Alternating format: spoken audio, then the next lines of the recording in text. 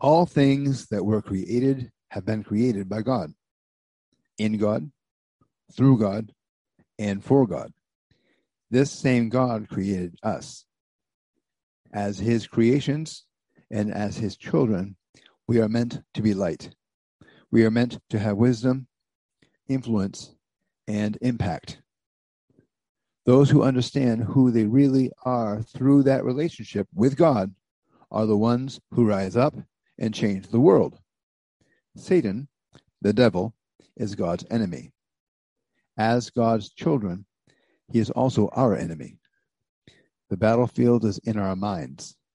If he can convince us that we are nothing and no one, and that we are just this or only that, then we will act accordingly.